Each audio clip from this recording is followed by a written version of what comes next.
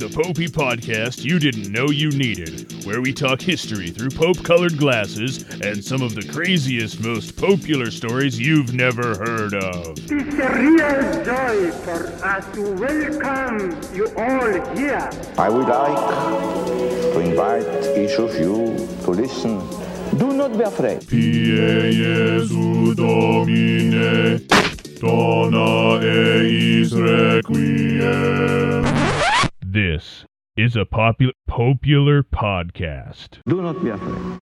Welcome to the Popular History Podcast. History through Pope-colored glasses. My name is Greg, and this is episode 4, The House of David. In this episode, we'll continue our tour through the Old Testament as the fourth part of our world-building series meant to help explain Catholic Christianity and the stories and cultures that left their mark on it before we start looking at history using our Pope-colored glasses. As a reminder, we're not quite at Judge's level of violence, but there's still plenty I'd keep away from my kids.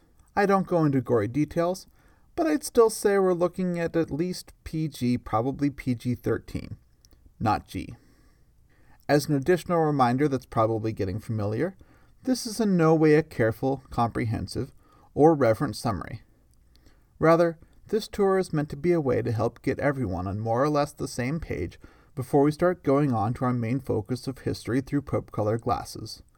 I'll be skipping plenty, and I promise you I will fail to reflect in any meaningful way on the significance these stories have outside this podcast's narrowly defined lens of Christianity, specifically Catholic Christianity. Now there's one more bit of housekeeping, and this one's actually new. We're getting to the point in the overall timeline, we're now at about the 11th century BC, where there's a sufficient amount of archaeological evidence to fuel robust academic debates on the real people described in the stories I'm telling you. Stuff like who they were and what they really did.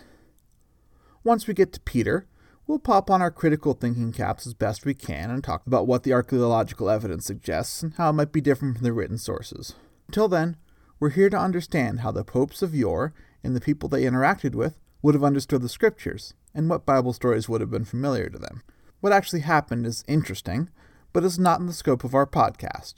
A podcast that all that is in the scope of is the History in the Bible podcast by Gary Stevens I mentioned in my collaboration recommendation last week. So I'm going ahead and doubling down on Mr. Stevens by making History in the Bible my podcasting recommendation for this episode. Oh, and speaking of last episode, the beginning of our next story is going to sound very familiar if you tuned in to Judge Samson's origin story. Samuel, Kings, and Chronicles. The prophet Samuel's mother was getting on in years and is apparently unable to have a child, which of course also harkens back to the days of Abram turned Abraham and Sarai turned Sarah, but the Samson vibes come through especially strong because the solution to Hannah's lack of a child was to promise that any child born would, like Samson, be raised as a Nazirite from birth. And so it came to pass that Hannah wound up with a son named Samuel, who was dedicated to God, a Nazirite from birth, and who was raised in the temple by the high priest Eli. Now, we'll run with Samuel in a moment, but before we do, I want to remind folks that Eli was specifically a descendant of Moses' brother Aaron, who, back in Exodus, God chose to be the high priest for Israel. We didn't get into that, but I'm telling you now, with the line continuing through Aaron's descendants, including Eli. The Aaronic priesthood will pop up again later, and we'll dig into it further as we go, so we'll put a pin in that for now. Soon enough, young Samuel began hearing God calling to him, initially thinking it was his foster father, Eli. But after a bit of back and forth, Eli realizes what's up and helps Samuel start his prophetic career, advising that when Samuel hears his name again, he is to say, "Speak, Lord, for your servant hears." Now this anecdote might not seem like much, but translated in different ways, it's a frequent motif used when Christians start praying and trying to hear what God wants them to do, which is an almost universal experience for teen and college-age Christians. Discerning God's will for you. Those were the days. Now, I don't miss that angst one bit. Now, we're not too far after the days of our old friend Samson, and his favorite enemies, the Philistines, are warring with the Israelites again. Samuel starts to fill the role of a judge and leads the Israelites against those darn Philistines with some success, but as the years passed, he eventually runs into a problem. His sons aren't worthy to succeed him in his opposition to the Philistines, and there's pressure building, with most folks now agreeing that a successor to Samuel's judgeship is definitely needed. In short, the people want a king. King Saul. Now, Samuel actually isn't too keen on this idea, warning the people against it. But eventually, he identifies Saul as God's choice for the role. Samuel anoints him king, and off we go. Now, to skip forward a bit, it turns out the Lord works in mysterious ways. Or to put it in less pious terms, we see once again that God is surprisingly bad at choosing folks, because Saul definitely doesn't pan out. Now, to be clear, King Saul's most significant fault is that he doesn't genocide hard enough. When God tells Saul through Samuel that he needs to utterly destroy the Amalekites, Saul has the nerve to leave at least one survivor and not kill all their livestock as well.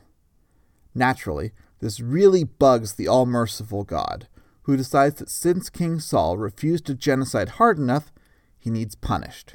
Long story short, Samuel personally executes the survivor, and Saul is cancelled. And now it's time for a young man named David to take the reins. King David. If you only remember one name from this episode, and I apologize in advance, but there's going to be a lot of names in this episode. If you only remember one, though, remember David. He's off the charts on the Cohen scale with the clear verse and a half, and he's referenced in the primary symbol of the Jewish religion, the Star of David. Yes, this is that David. But before he's that David, it's time for Samuel, who, as a reminder, had consecrated the now out-of-favor King Saul, to consecrate the next king, despite Saul's repentance and the fact that, as a reminder, his sin was not killing absolutely everyone and all the animals God commanded. Spoiler alert, David will fall short too, and at a much less evil chore, but he'll get a second chance. We're not diving into all that. There's theological hand-waving and excuses we could explore beneath the surface, but man, on the surface, Saul gets done dirty here, and to say the least, God doesn't come across as reasonable. Explaining how God actually is reasonable in this scenario definitely falls under apologetics. And this podcast is more about entertainment and history in that order than it is about apologetics. Anyways, time to bring back some of that good old-fashioned Genesis feel with the fact that it turns out David is the youngest son of the family. David is duly anointed, and we've got youngest son on top again. And this time, in a big way. Pun intended, because it's time for one of the most famous David stories. David and Goliath. Goliath was a Philistine giant. Most often I saw his height listed at 9 foot something, a giant indeed. There's some variance though, and I saw 6.5 feet listed as well, which would still be pretty large today, and would have been even larger 3,000 years ago, when folks generally ran smaller. A quick glance tells me that the average height, thousands of years ago, was over 4 inches smaller than the average height today.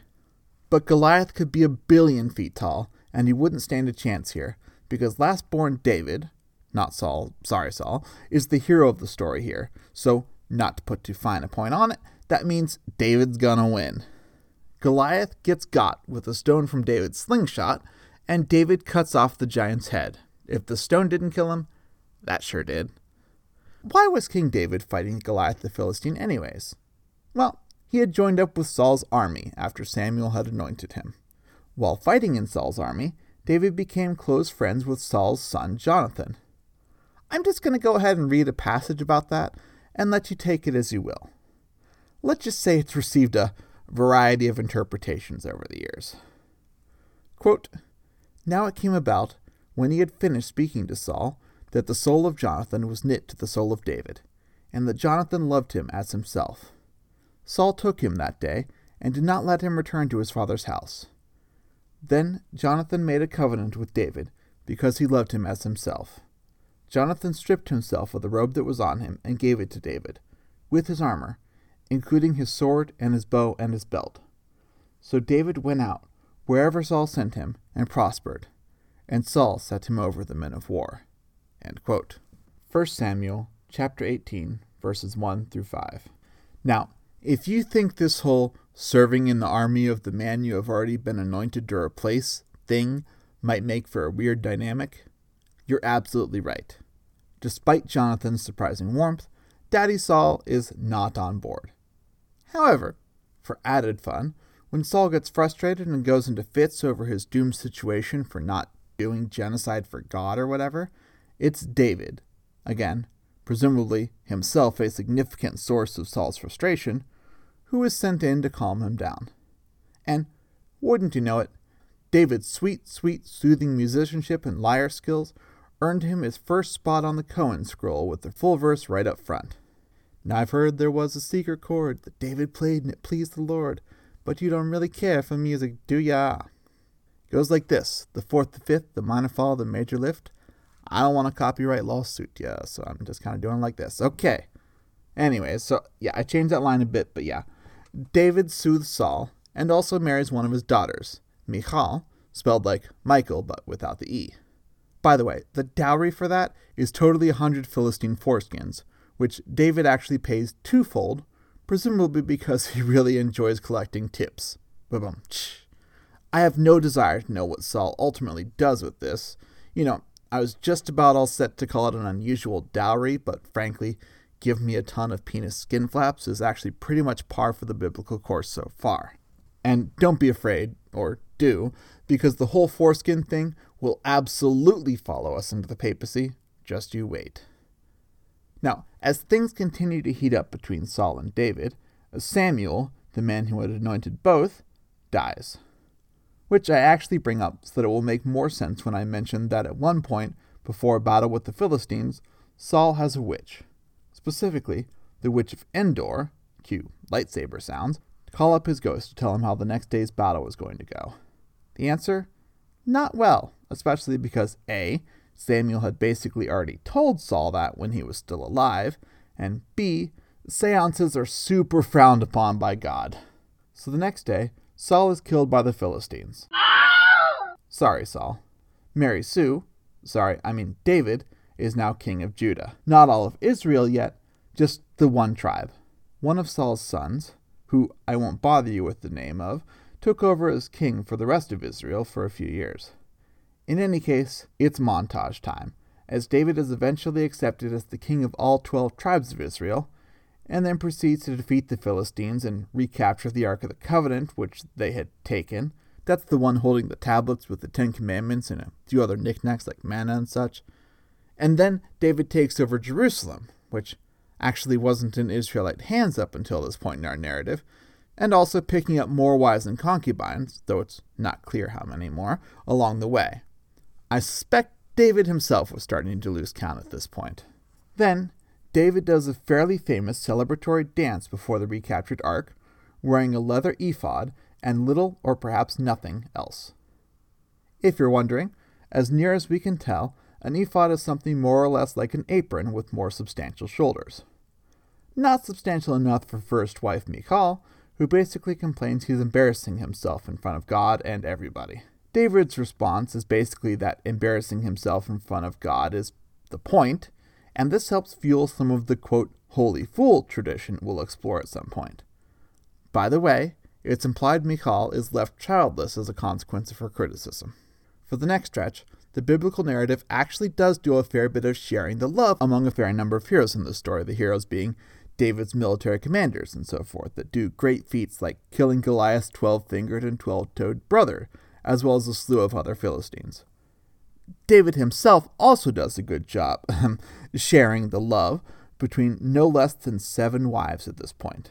Now it's time for David to totally merit a death of his own under the law of Moses, because he is going to commit adultery, and frankly, particularly gratuitous adultery. Seriously. Well, your faith was strong, but you needed proof. You saw her bathing on the roof. Her beauty and the moonlight overthrew ya. Whose beauty? Bathsheba, the wife of Uriah the Hittite, great hero, specifically listed among King David's 37 mighty men, who is fiercely loyal to David, as we'll see. Yes, that Uriah the Hittite. Cohen basically already covered it. Bathsheba was bathing and was visible to David, who liked what he saw from his balcony, or his window, or whatever. and no one says no to the king. This ends up being the biggest scandal of David's reign. Bathsheba ends up pregnant, which is a problem because Uriah hasn't been sleeping with her lately, basically taking the women weakens legs advice from Rocky, because he wants to focus on his military service for David. Trying to cover his butt, David tries to get him to take some time off, but Uriah refuses to chill with his gal while his men are risking their lives, which is noble and all, but is really inconvenient for David. David proceeds to arrange for Uriah to be killed, having him put on the front line and having his commander pull the other men back. And just as a reminder, Saul was apparently worse than David for not fully committing to genocide. As it turns out, murder doesn't solve all of King David's problems. Who knew?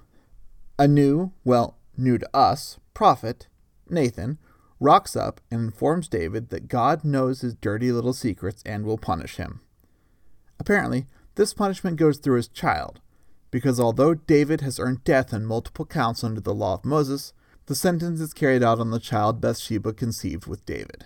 Things work out in the end, I suppose, at least for David, because he makes Bathsheba wife number 8, and they proceed to have other children, including Solomon, David's eventual successor. But before we get to succession, we've got to cover attempted succession. David's son Absalom, one of many, as you might imagine, rebels against him. It gets pretty far. Like, David ends up in exile with a few loyal forces, while Absalom controls the whole dang kingdom. But long story short, Absalom's beautiful flowing hair gets caught in a tree, and he ends up assassinated while stuck, against the orders of King David, who had ordered that his son be unharmed. Now, let's talk succession a little more before we take one more major detour. I promise we'll get to Solomon eventually. First things first, the fact that the line of David has a successor handy isn't a surprise for anyone involved, not least because of those 8+ wives David has accumulated. But there's also an additional supernatural assurance as well, because before the prophet Nathan had chastised David for the whole adultery/murder combo, he had been praising David for his plans to build a better house for the Ark of the Covenant, and, by extension, for God. In fact, Nathan, through the medium of prophecy, had been praising these plans so highly that he had actually promised David that his family line would be an eternal one, a concept which, just over 1,000 years from now, Christians will absolutely run with. As it happens, Jesus is listed as a descendant of King David. Well, Jesus and, everyone else. The line of David is the prime conspiracy hotspot when it comes to Judaism, more or less the equivalent to the Knights Templar. But honestly, it may even go beyond that. One thread I followed while doing research for this episode led me to a site that claimed descent from the line of David for the House of Windsor. And then the next link took it up a level by casually mentioning that Odin, as in the Norse deity Odin, is descended from the line of David. I'm really not sure how that works, since last I checked Odin isn't even human, but boy oh boy is it a trip. And don't worry, we'll circle back to wild theories in due course, because boy oh boy are there ever some fun theories about and around the popes. And we'll absolutely get into those one day, assuming we ever get out of our prologue. The line of David might be everlasting according to a prophecy, but David himself isn't. Sensing the end, he has Solomon anointed as his successor through Zadok the priest.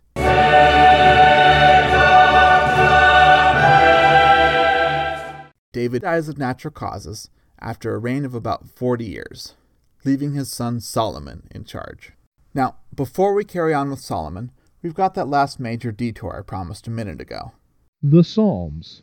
Now's as good a time as any, since many of these psalms are attributed to David. If you sub in the word songs for psalms, you'll pretty much have the gist. Now, the psalms were originally set to music. From what I saw snooping around, it's generally agreed that the tunes are lost to history, though we certainly do have notations about which instruments should be used, and the names, if not the contents, of several of the intended melodies. Interestingly, there actually is a claim floating around that the tonus peringanus, a setting for Psalm 114 that's certainly ancient, actually is the original setting. I don't personally believe that, but it's too good a rumor to not pass on to you. Altogether, The Book of Psalms is a collection of 150 songs. In some traditions there are more, but we're being Catholic here, so 150. If you're thinking that the Book of Psalms must be divided into 150 chapters to match those 150 psalms, you'd be right. And if you're more of a tired old cynic who thinks it's never as simple as all that, well, you're also right, because there are two different systems for numbering the psalms. They both start with 1 and end with 150, but between Psalms 10 and 147, they diverge on exactly what the number should be due to some differences in which verses should be combined and which should be separate. During this split, the Hebrew-based numbering is higher, but there is a bit of a silver lining in that the numbering is never more than 1 off. So if someone cites a chapter and verse in the Book of Psalms and you're not seeing the same basic thing when you look at your Bible, try the next psalm over. These days, most Bibles just go with the Hebrew numbering scheme, but some older translations, especially in the Catholic world, like the Latin Vulgate and the Douay-Rheims English translation, go with the Greek approach, or they list both. Now, apart from a rather glib discussion on the Tower of Babel, part of my observations of the Tetragrammaton, and some mentions of old-timey language possibly signifying old Bible passages, I don't believe I've properly talked about the languages used in the Bible yet. So we'll make that our diversion within the diversion. Since the Bible is a collection of books spread across hundreds of years, written in different areas and for different purposes, it should be no surprise to anyone that the Bible is written in multiple languages. As you may have already heard, or may have just inferred from our discussion of the numbering of the Psalms, primarily the Bible is written in Hebrew for the Old Testament, and Greek for the New Testament. There are some exceptions, especially when folks or writings are quoted, but that's 90% or more the general rule. Of course, when I say Hebrew and Greek, I'm referring to older forms of those languages, namely Classical Hebrew and Koine Greek. Not Classical Greek, mind you, because that's actually an older form of Greek than what's in the Bible. Some quick perusing of the many times that the basic question has been asked and answered online, which is not to be confused with proper research or even personal experience, so don't quote me on it. Anyways, a quick ask around suggests that for someone fluent in modern Hebrew, studying and reading Classical Hebrew is a bit like a modern English speaker engaging with Shakespeare. I.e., it's doable, but you need some help. And certainly, there's plenty of help available. Koine Greek and modern Greek are closer still. While I'm throwing linguistic tidbits at you, note that the overall best-loved and most referenced Hebrew version of the Bible is what's called the Masoretic text. That text is named after the Masoretes, who tied it down in the early medieval era, their name being a nod to Masorah, a collective term for Jewish religious tradition. The Masoretic text, abbreviated by scripture nerds as the MT, is the authoritative text in Rabbinic Judaism. As I understand it, the Masoretes also brought aboard the vowels that dance around the letters of the sacred text that I talked about in the last episode, so we can thank them for that as well. Though I took 4 credits of Hebrew, and I think I eked out a C, so take all of my alleged knowledge here with several grains of salt. Now, the best-loved and most referenced Greek translation of the Hebrew original is called the Septuagint, which gets its name, ironically, from Septuaginta, which is Latin for 70, from the story of how 70 scholars working independently miraculously came up with the exact same translation. Whether or not that's the case, it's the oldest translation we have intact. In fact, it's likely how several New Testament figures became familiar with the Hebrew Bible. If you see LXX mentioned in a Bible footnote, it's a reference to the Septuagint, since that's 70 in Roman numerals. Another translation that's handy to know about is the Vulgate, the main Latin translation, which we'll talk about in the main show, since it was commissioned by Pope Damasus I. I've also got the Dead Sea Scrolls, another frequent Bible topic, flagged, not as a papal project, though there are probably conspiracy theories to that effect, but as a significant find that recent popes have engaged with in ways worth reviewing. Now, I want to make sure you hear the most famous psalm, lest I be accused of giving you an incomplete review. Plus, it'll give you an example to hang your hat on. Folks, here's Psalm 23. Quote, "The Lord is my shepherd, I shall not want. He maketh me to lie down in green pastures. He leadeth me beside the still waters. He restoreth my soul. He leadeth me in the paths of righteousness for his name's sake. Yea, though I walk through the valley of the shadow of death, I will fear no evil. For thou art with me. Thy rod and thy staff, they comfort me. Thou preparest a table before me in the presence of mine enemies. Thou anointest my head with oil. My cup runneth over. Surely goodness and mercy shall follow me all the days of my life, and I will dwell in the house of the Lord forever. End quote. King Solomon. You may have heard of the wisdom of Solomon. Early in his reign, Solomon has a dream where God offers him a blessing of his choice. Solomon asks for wisdom, which God willingly grants, and God decides to give him prestige and wealth to boot. Since this is the Bible, dream blessings have a real impact. The descriptions of the wealth and prestige that are features of Solomon's reign are over the top and themselves legendary. 1,000 years from this point, when Christ is emphasizing the beauty of creation by telling folks to consider the lilies of the field, it is Solomon he references as an example of the pinnacle of human glory. Quote, "Consider the lilies of the field, how they grow. They toil not, neither do they spin. Yet I say unto you that even Solomon, in all his glory, was not arrayed like one of these. But if God doth so clothe the grass of the field, which today is, and tomorrow is cast into the oven, shall he not much more clothe you, O ye of little faith? Be not therefore anxious." End quote. Matthew chapter 6, verses 28 through 31. And yet, day-to-day anxieties and chores are a fact of life. One of Solomon's chores was weighing in on legal cases, and there's one particularly famous judgment we should cover. Quote, "Now 2 prostitutes came to the king and stood before him. One of them said, 'Pardon me, my lord. This woman and I live in the same house, and I had a baby while she was there with me. The 3rd day after my child was born, this woman also had a baby. We were alone. There was no one in the house but the 2 of us.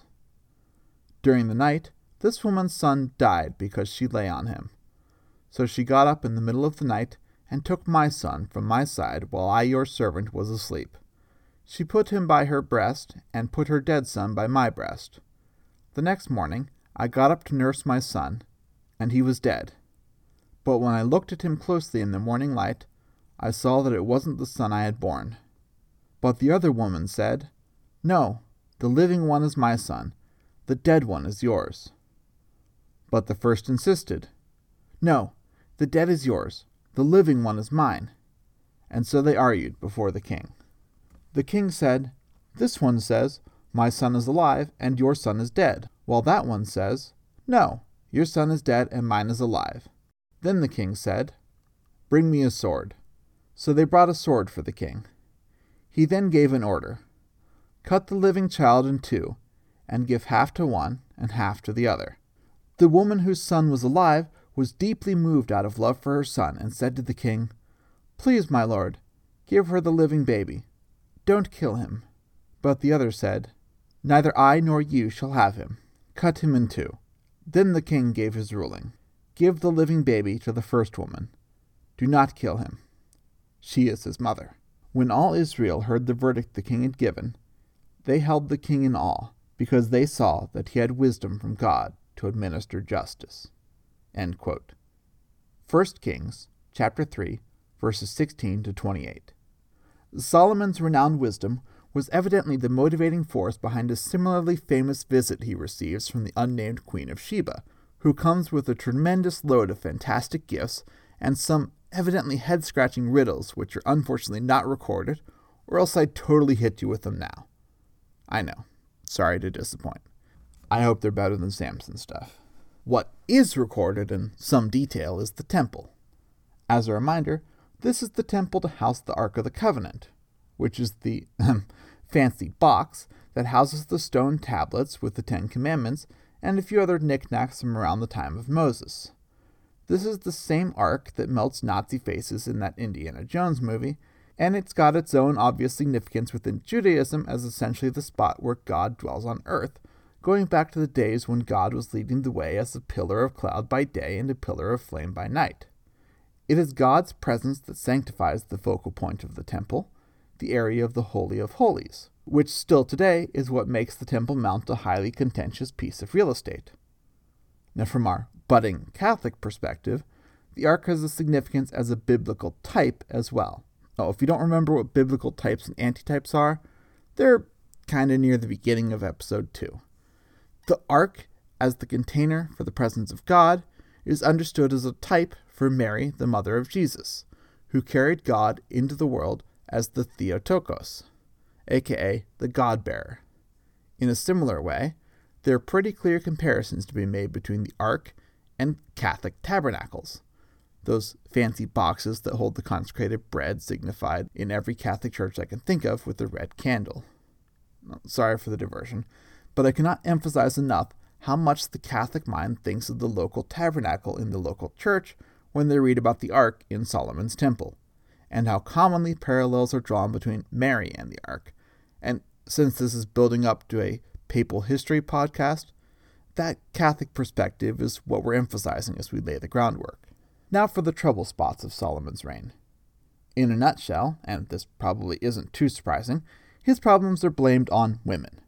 Specifically, foreign women.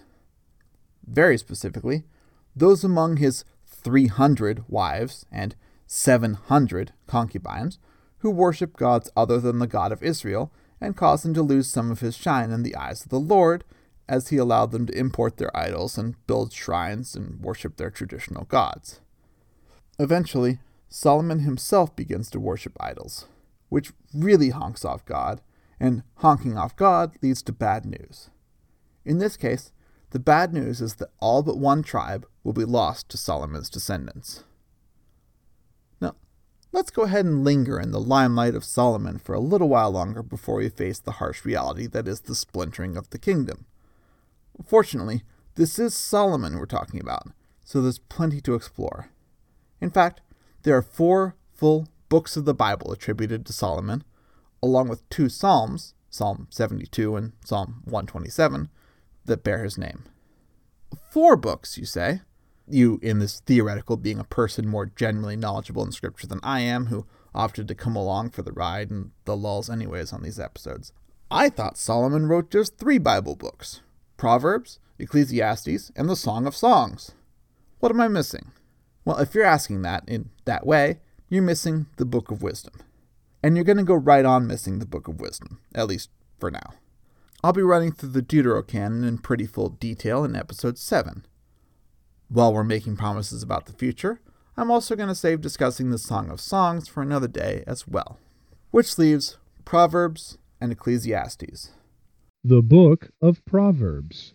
I'll just mention that the Oxford Learner's Dictionary defines a proverb as a well-known phrase or sentence that gives advice or says something that is generally true. For example, waste not, want not, and that Proverbs is a big catalog of such insights, not including waste not, want not, but indeed including pride goeth before destruction and a haughty spirit before a fall, Proverbs 16:18, which may sound familiar. Now, there's something rather suitable about our last thought on King Solomon being the book of Ecclesiastes, because Ecclesiastes is a reflection on how all of human activity is basically pointless in light of death, though he does say we should enjoy life while we can. Quote, vanity, vanity, all things are vanity, end quote. Chapter 1, verse 2, and, quote, nothing new under the sun, end quote. Chapter 1, verse 9. These are famous snippets from the introduction of the book, which carries on in that vein. It's a bit surprising that this made it into the Bible cut, but hey, there you have it. Oh, it does have a great burn on humanity in general when it declares, the number of fools is infinite. Ouch. That's another zinger from chapter 1, which is easily a barn burner. That's verse 15, by the way. And so it came to pass that after 40 years as king of all Israel, Solomon died, and the bulk of his kingdom ended up with one of his commanders, Jeroboam, as the northern kingdom of Israel, aka the kingdom of Samaria, named after Samaria, their main capital, while his son Rehoboam ended up with the much smaller kingdom of Judah to the south, composed only of the lands of the tribe of, you guessed it, Judah, and also Benjamin, which is actually slightly better than God had told Solomon would happen, i.e., one tribe only left to Solomon's family. But who's counting? Well, someone's counting, because eventually the kingdom of Samaria will go down as the 10 lost tribes of Israel, food for many future conspiracy theories. But we're not quite there yet. Where we are now is the reign of David's grandson and Solomon's son, Rehoboam, the third king of Israel. Now, I've got a handy chart here that I'll be referencing a lot to get us through the next few 100 years at a fairly good clip that basically gives us the kings of Judah with a thumbs up or a thumbs down from God. Now, the particulars of really any king of either Israel or Judah won't really play into our papal narrative, though a very high-level overview is still handy, and I do want to leave you with the general understanding that in God's eyes, getting rid of idols is good, not getting rid of idols, much less worshiping them yourself, is bad. Now, with this rating metric in mind, let's go with the kings of Judah. Rehoboam, son of Solomon, reigns 17 years and gets a mixed bag rating. Abijah, son of Rehoboam, reigns 3 years and gets a mixed bag rating. Asa, probable son of Abijah, reigns 41 years and gets a good then mixed bag. Jehoshaphat, son of Asa, reigns 25 years and gets a good. Jehoram, son of Jehoshaphat, reigns 8 years and gets a bad. Ahaziah, son of Jehoram, reigns just 1 year and manages to get a wicked rating. Queen Athaliah, mother of Jehoram, reigns 6 years and gets a wicked rating, probably because she goes on a spree killing her own family. I'm pretty obviously skipping quite a bit here, including her own likely lineage as the daughter of the most famously wicked couple up in the kingdom of Samaria, King Ahab and his notorious wife Jezebel, which, if true, might have given her the family extermination idea, as that would mean her father and his 70 sons were murdered at God's command in an effort to destroy his dynasty. Now, I'm pretty pointedly ignoring the rest of the northern kingdom here for the sake of some brevity, but we will see Ahab and Jezebel again soon. Now, back to Athaliah, who dies at the hands of troops assigned to protect her grandson Joash, who had escaped her murderous spree. She is succeeded by that same grandson, Joash. So Joash, grandson of Athaliah, reigns 40 years and gets a good then wicked. Amaziah, son of Joash, reigns 29 years and gets a good but not at heart, which, ouch. Uzziah, son of Amaziah, reigns 52 years and gets a good then bad. Jotham, son of Uzziah, reigns 16 years and gets a good. Ahaz, son of Jotham, reigns 16 years and gets a wicked. I also have a note here that says sawn in half, so that's a note. I don't think that's referring to the king, but we'll look back at that. Someone's sawn in half. Hezekiah, son of Ahaz, reigns 29 years and gets a good. Manasseh, son of Hezekiah, reigns 55 years and gets a wicked, then good. Ammon, son of Manasseh, reigns 2 years and gets a wicked. Josiah, son of Ammon, reigns 31 years and gets a good. Jehoahaz, son of Josiah, reigns only 3 months and gets a wicked. Jehoiakim, brother of Josiah, reigns 11 years and gets a wicked.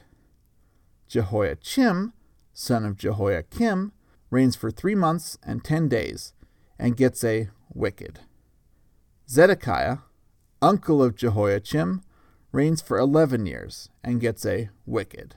That many wickeds in a row must be bad news. And indeed it is. There are no more kings of Judah after Zedekiah. In fact, Zedekiah had been appointed by King Nebuchadnezzar of Babylon after Nebuchadnezzar had deposed his predecessor Jehoiachim, and that same king of Babylon had eaten up what had once been Judah with a series of exiles starting in 598 BC. That northern kingdom, Samaria, by the way, had fallen to Assyria in 720 BC. Well, that's the kings, done and dusted. But the kings actually don't get the most airtime in the descriptions of this period. That distinction belongs to the prophets. For them, tune in next week for episode 0.5. Thus says the Lord. Before we go, thank you to my sound technician, Billy, for all the support and for the theme.